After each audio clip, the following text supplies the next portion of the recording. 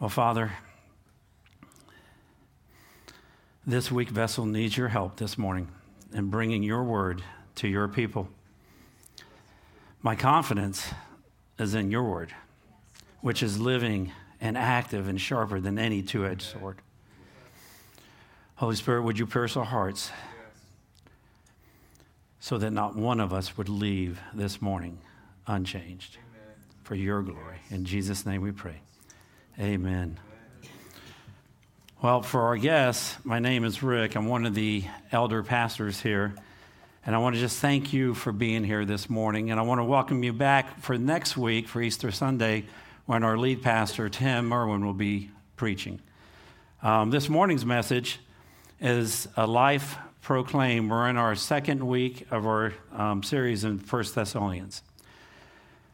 I believe the main idea in this morning's message is no matter what comes, may our joy in Christ give hope to a lost and dying world. Well, Leslie became a Christian in 1979, and her husband, Lee, said her decision left the couple teetering on divorce. Lee said he began referring to himself as an atheist during his teenage years, and after he had married his wife, Leslie, he loathed her subsequent conversion to Christianity. Lee said, I had married one Leslie, the fun Leslie, the carefree Leslie, the risk-taking Leslie, and now I feared she was going to turn into some holy roller or something. Lee said it all started when a woman who lived in their condo building disrupted the status quo in his marriage. Leslie, through her friendship with this woman, saw something modeled that made her rethink all that she thought she had believed.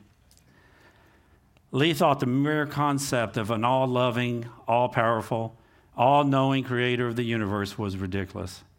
So Lee started on a journey to disprove his wife's Christianity. Well, I have 3 points to this morning's message.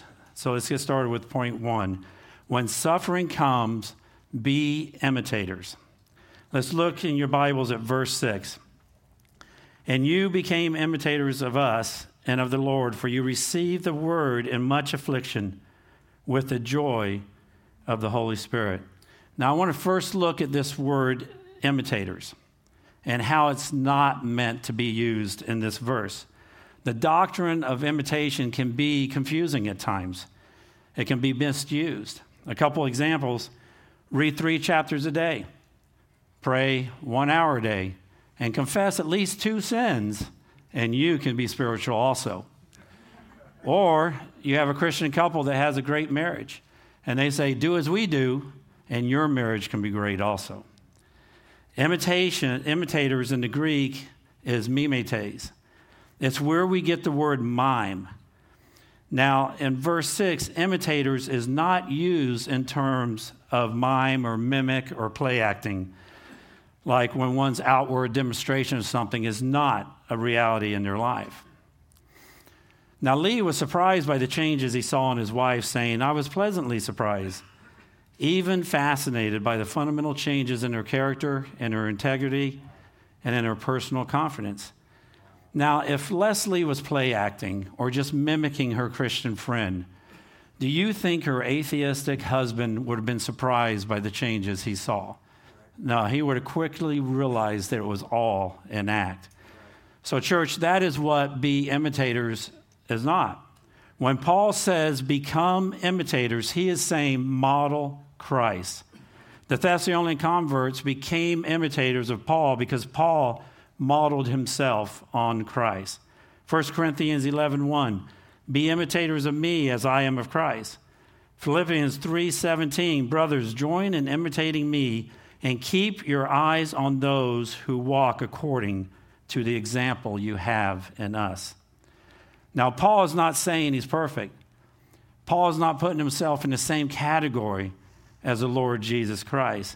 His example is a humble, radical dependence on Christ.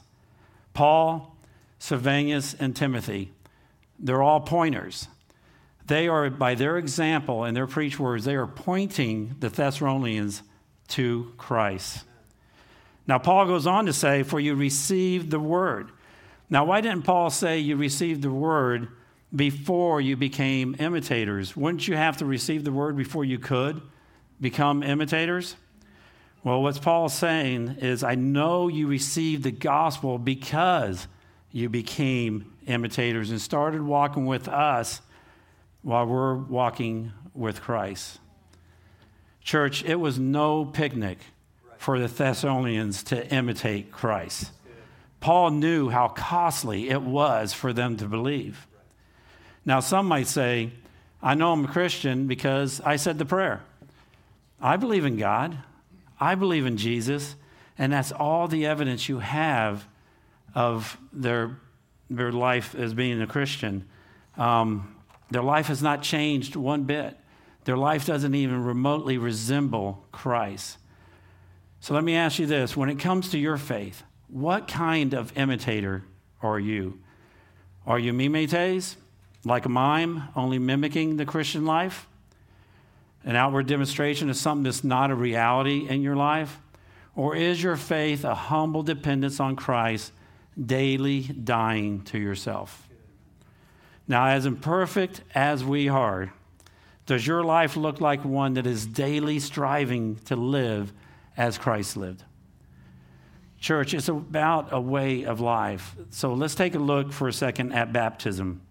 Now, baptism is an example of this new identity, this new life, and it's also an example of this call to suffering.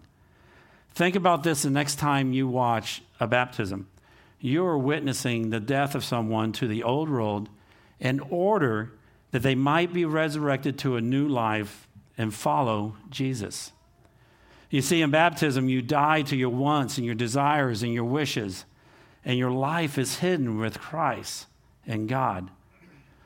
You die to yourself in this old way of life, and your hope looks beyond the trials and tribulations of this world and towards the promises of another. So I would encourage you, if you're a believer and you have not been baptized, get with one of the elders. We would love to have a conversation with you. Leslie said her husband's antagonism towards Christianity was both frustrating and baffling, as he was eager to discuss anything except her newfound faith. She struggled to deal with her husband's ever-growing anger. Leslie, in her suffering, held firm in her faith, praying for the Lord to give Lee a new heart. Now, the Thessalonians became imitators, coming to Christ, holding firm in their faith, even in the midst of much affliction. Let's look in our Bibles again at verse 6. And you became imitators of us and of the Lord, for you received the word in much affliction. Now, I want to just focus on this word, affliction, for a moment. A lot of times we can read Scripture and we read a word like affliction, and we really don't think much about it. I know I can be guilty of that. Well, what did much affliction look like for the Thessalonians? Well, it looked like severe suffering, great difficulty, hardship, pain, trouble. There was misery for the Thessalonians because they held firm in their faith. John 16:33 says, I have said these things to you, that in me you may have peace.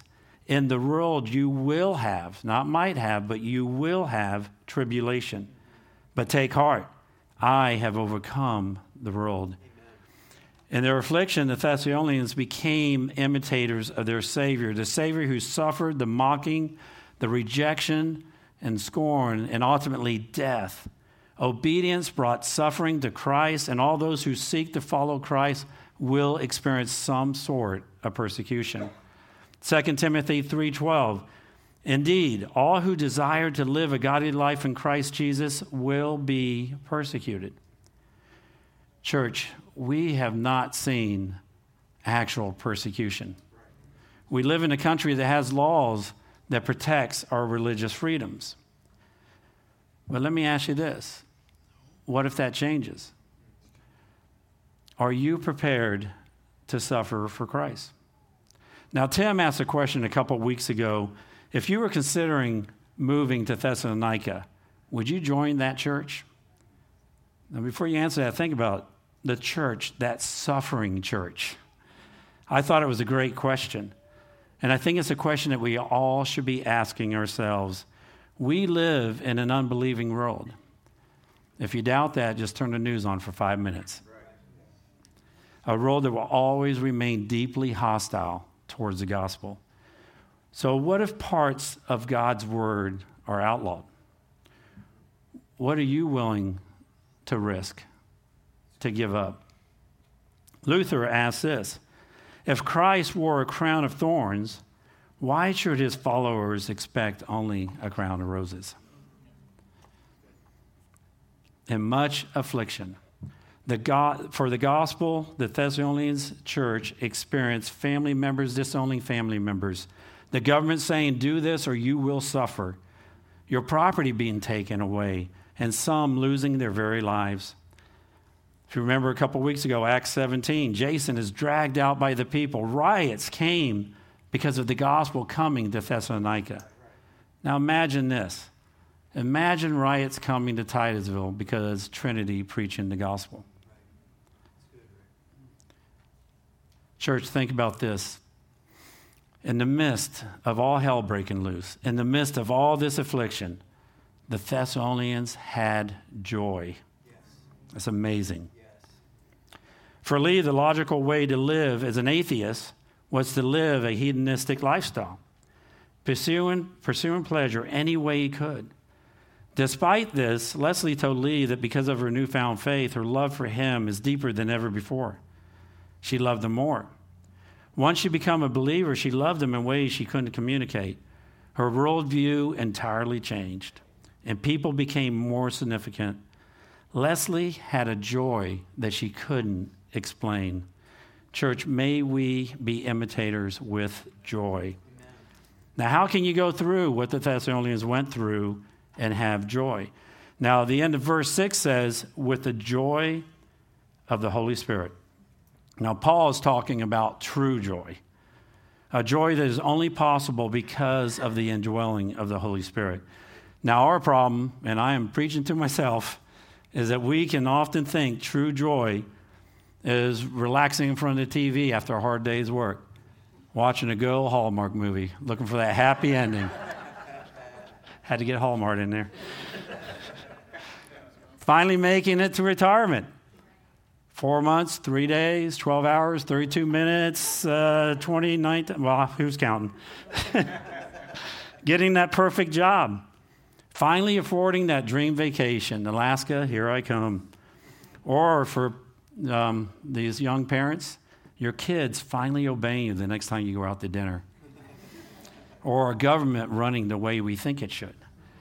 Now, I could go on and on and on. In of itself, none of these things are bad, but none of them will bring you true joy. So what is it for you? What are you loving? Where are you placing your affections? What do you meditate on? What do you dream about? What do you put your energy into or your finances into? Now, if your hope is based on the promises of this world, you will not be described as a joyful person. At best, you'll have moments of joy, which will be quickly dashed away by the worries and problems of this world. Now, Paul is saying true joy is an unspeakable joy, a joy found in the gospel and the work of the Holy Spirit, a joy that comes from peace with God because our sins have been forgiven, a joy that knows God will make all things right one day, a joy that will never end, and a joy that the world never gave and can never take away. John 16:22, so also you have sorrow now, but I will see you again, and your hearts will rejoice, and no one will take your joy from you. Church, may we grow in imitating Jesus, even if that means picking up our cross and dying. Our Savior, Jesus Christ, did that for us, and that gives us hope and faith for the future with eternity in view. So we may not always be called to endure the type of affliction that the Thessalonians endured, but all of us have lived through some type of grief and hardship that this life brings. And I know that there are some here that are currently or have in the past experienced real suffering. God was using the difficulty in Thessalonica to conform those new believers to the image of his Son. And we can trust that God will use all the suffering we endure to do the same for us. The Thessalonians excelled in imitating Paul's example with the joy of the Holy Spirit. So now Paul points out that the Thessalonians had become an example to others.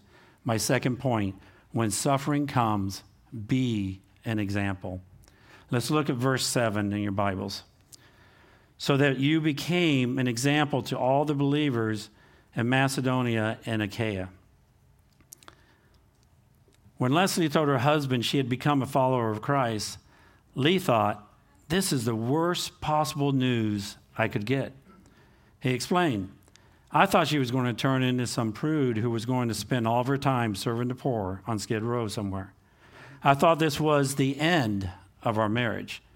But instead, Lee said, I saw positive changes in her values and her character and the way she related to me and the children. It was winsome, it was attractive, and it made me want to check things out. So I went to church one day. Well, Trinity, may we be an example, the church. The Thessalonians' life was an example. Their testimony had much power. It was mind-boggling to the people of Thessalonica who witnessed it. Now, I want you to notice the you in verse 7 is plural. Now, why is that important? This would mean the entire Thessalonian church, not just some of the individuals there, was an example. Trinity, we as a church suffer together. Our suffering may not look the same, but we are a body, and when one part of the body suffers, we all suffer. The Thessalonian church and their suffering was a model to other churches proclaiming the gospel. Those who witnessed this would travel outside of Thessalonica and would talk about a group of people who called themselves Christians, who were being persecuted, abandoned by their families, their homes being taken away, being counted as worthless, and in some cases being killed. And they would say in total amazement, but they are the most joyful people on the planet. 1 Timothy 4:12 says, let no one despise you for your youth, but set the believers an example in speech and conduct and love and faith and purity. You see, church, they started out imitating the example, and then they became the example. So ask yourself, are you becoming an example? Are you growing in your Christian walk? Are you growing in your maturity? Now, during the year, we offer different equip classes. Are you taking advantage of those classes? What about discipleship relationships? You know, may we always see the value of grabbing a cup of coffee, or in my case now tea, with another brother and ladies with another lady. May we take advantage of those opportunities to grow together. I thank God for my relationships over the years with other believers who have modeled Christ for me. Every believer should become an example of Christ. And yes, we are flawed. But don't use that as an excuse not to grow. Trinity, be an example to your community and to the world. Verse 8. For not only has the word of the Lord sounded forth from you in Macedonia and Achaia, but your faith in God has gone forth everywhere, so that we need not say anything. The word of the Lord. The early Christians had a conviction that the message they proclaimed was not the product of human wisdom, but it was of truly divine origin. Church, that's why on a Sunday morning when I read Scripture, before I read Scripture, I will tell you, church, this is God's word. This is a conviction that God's word is truly of divine origin. It is the very words of God to us. We can preach with boldness because it's not our opinion. It is the word of the Lord, therefore we must not ever compromise, no matter what the consequences may be. So let's continue in verse 8. Sounded forth from you in Macedonia and Achaia, but your faith in God has gone forth everywhere. Now, Macedonia and Achaia are two provinces which together embrace all of Greece. I don't know if you remember the map a couple of weeks ago Tim put up. It's not a small area. The Thessalonian church witnessed in such a way that it sounded forth. It rang out like bells violently ringing out. It trumpeted forth. It thundered out. Church, we need to ask ourselves, what is our witness for Christ like? Is it thundering out from us, or is it quiet as a mouse? Verse 9.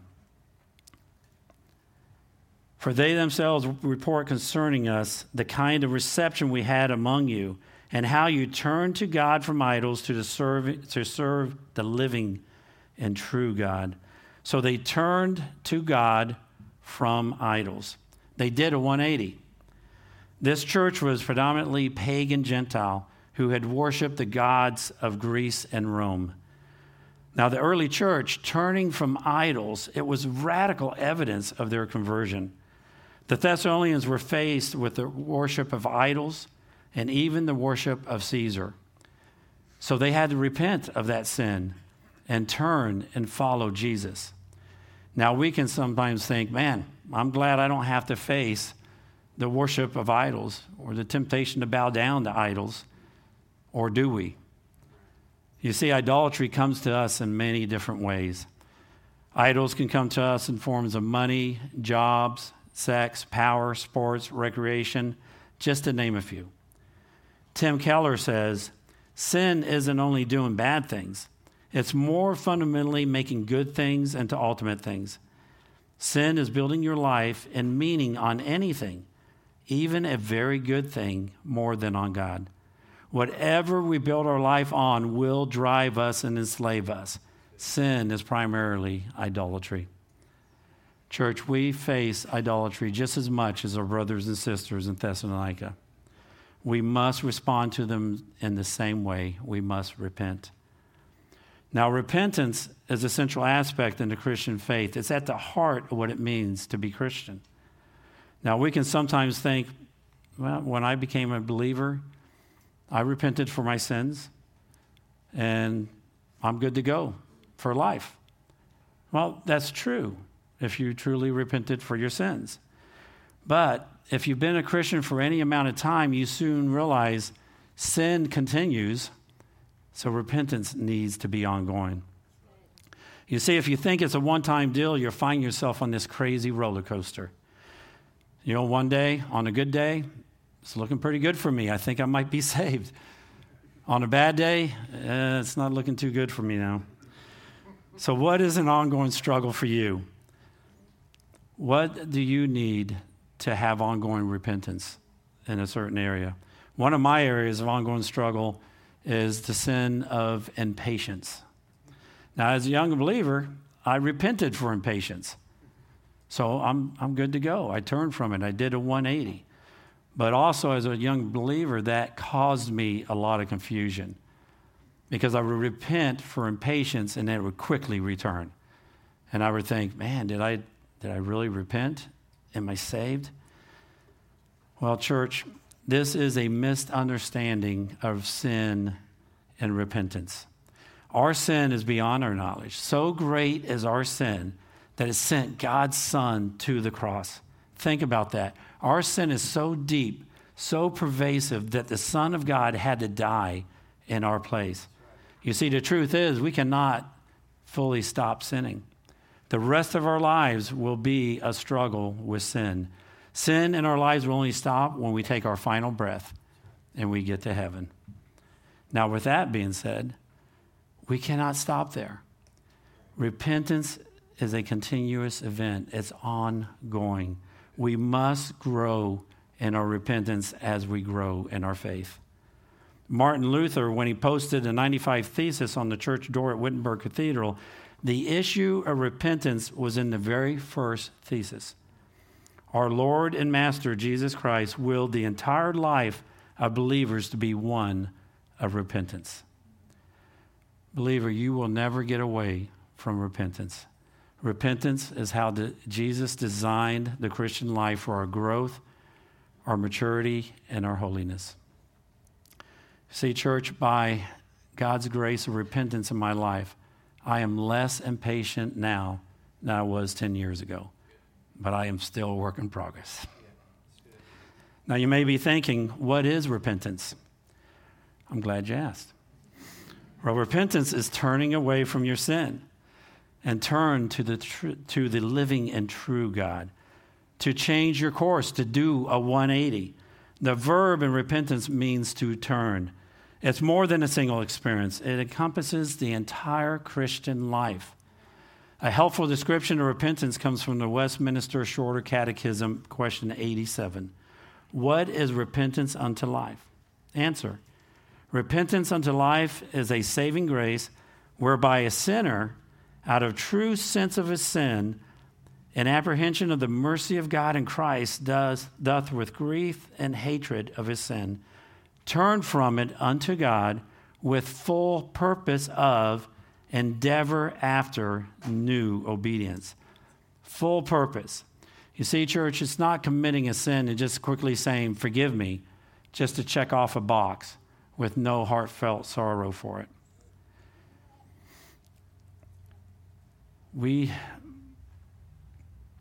Let me ask you this. If you've never asked for forgiveness, if you've never repented for your sin, or maybe you did years ago, but your life never really changed. Your life doesn't even remotely look like Christ. I would pray that the Holy Spirit would be convicting you this morning, causing you to ask, what must I do? Well, the first thing is acknowledge that you're a sinner, that you cannot skip this. If you cannot admit that you're a sinner, then you have not repented. The root issue in repentance is the acknowledgement that sin is indeed sin. Second, you have a sense of grief, a sense of hatred of your sin, a sorrow for your sin. Sin is ugly, it's foul, it's offensive to God. There have been times in my life where sin has brought me to my knees in sorrow for the way I have hurt someone and I've offended God. Has the awareness of sin ever brought you to your knees? Third, we turn from our sin unto God. In the case of the Thessalonians, they turned from the temples and the false gods, those gods that represented wealth, happiness, and fame. So a crucial part of repentance is the desire for God over everything else. And fourth, we have a new purpose of obedience. We desire to practice righteousness. We desire to please God. Remember, the Catechism says a purpose of new obedience is called the fruit of repentance in Scripture. God is alive. He is real. God has given us a promise and hope for this life, and that brings me to my final point. When suffering comes, be eternity-minded. Let's look at verse 10. And wait for his Son from heaven, whom he raised from the dead, Jesus, who delivers us from the wrath to come. Trinity, may we be eternity-minded. Christ delivers us from the wrath to come. That is amazing. Well, back in January, Pat and I were sitting in our backyard watching a fire. Now, I was burning this stump from a tree that had fallen a few years ago. And this stump had been burning for hours. And as I would take a long stick and try to push some of the logs up against the stump to keep it burning, the fire was so hot that it was singeing the arms on my hair. The arms on my hair. I'm not nervous. The hairs on my arm. I mean, it was painfully hot. We were sitting probably 10 feet back from this fire. And it was a cold day. Well, as we both looked at this fire, we both just shuddered at the thought of the wrath of God against sin and hell.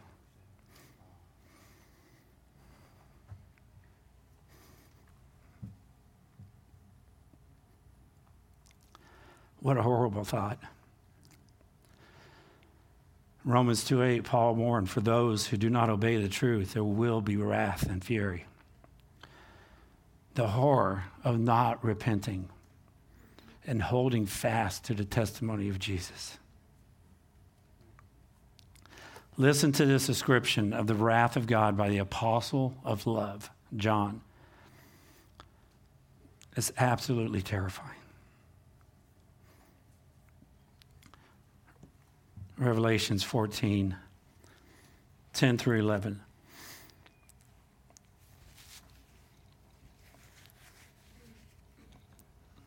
He also will drink the wine of God's wrath, poured out full strength into the cup of his anger. And he will be tormented with fire and sulfur in the presence of the holy angels, in the presence of the Lamb. And the smoke of their torment goes up forever and ever. And they have no rest day or night, these worshipers of the beast and his image, and whoever receives the mark of his name. Revelations 20:15, and if anyone's name is not found written in the book of life, he was thrown into the lake of fire. These verses communicate something unspeakably horrible. If you're not a believer this morning,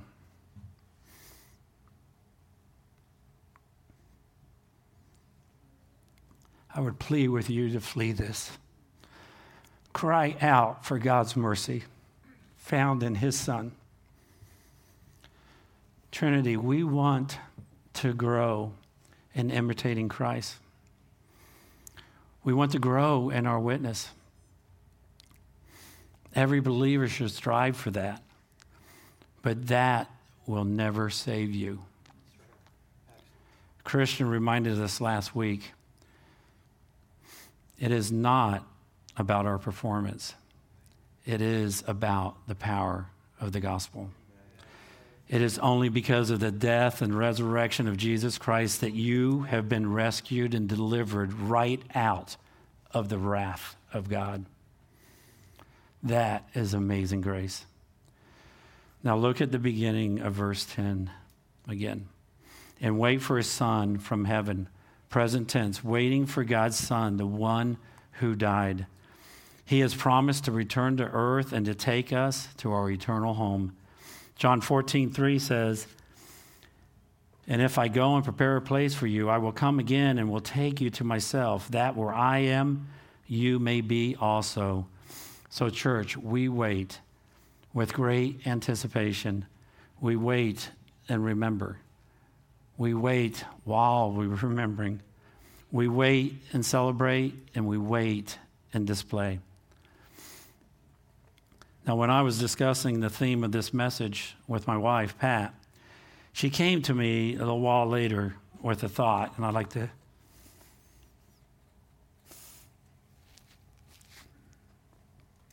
to share that with you. Our human nature is to look forward to the future, to get ready for what's coming. That upcoming vacation, wedding, birthday, Christmas, that's a big one. We decorate, we shop, we bake, we sing, all in anticipation of the big day.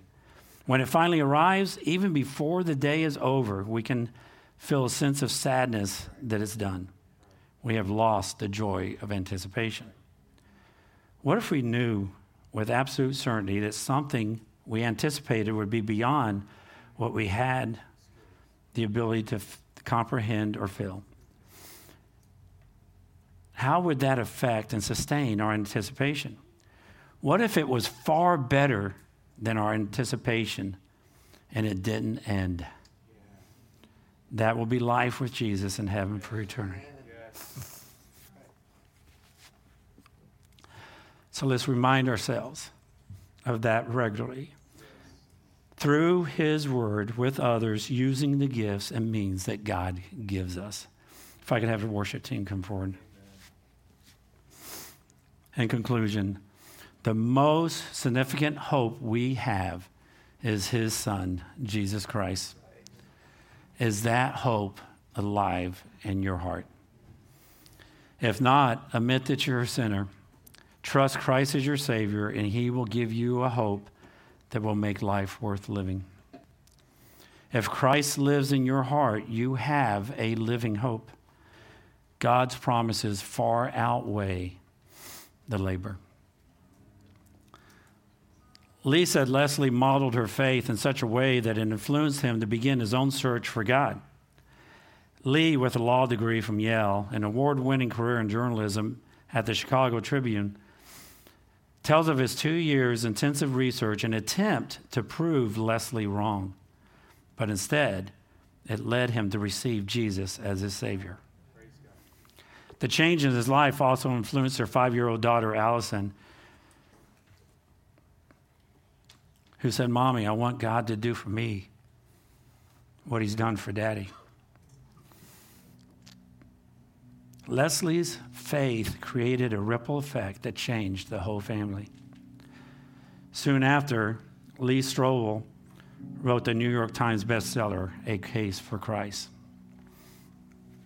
Now, I gave my copy of Lee Strobel's book to my atheist uncle, who loved to debate and was a lot like Lee.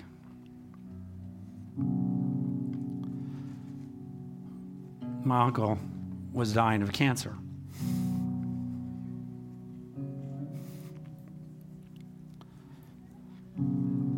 I hope that my sister Patty's influence and the truths in that book in my uncle's life made a difference. Church, we must never give up. Yes. Paul's example, along with Silvanus and Timothy, motivated new believers in Thessalonica to imitate them, which ultimately led them to imitate Christ. Our example can be our most persuasive influence for Christ. Church, may we become more like Christ each and every day. So let's stand and worship our Lord and Savior.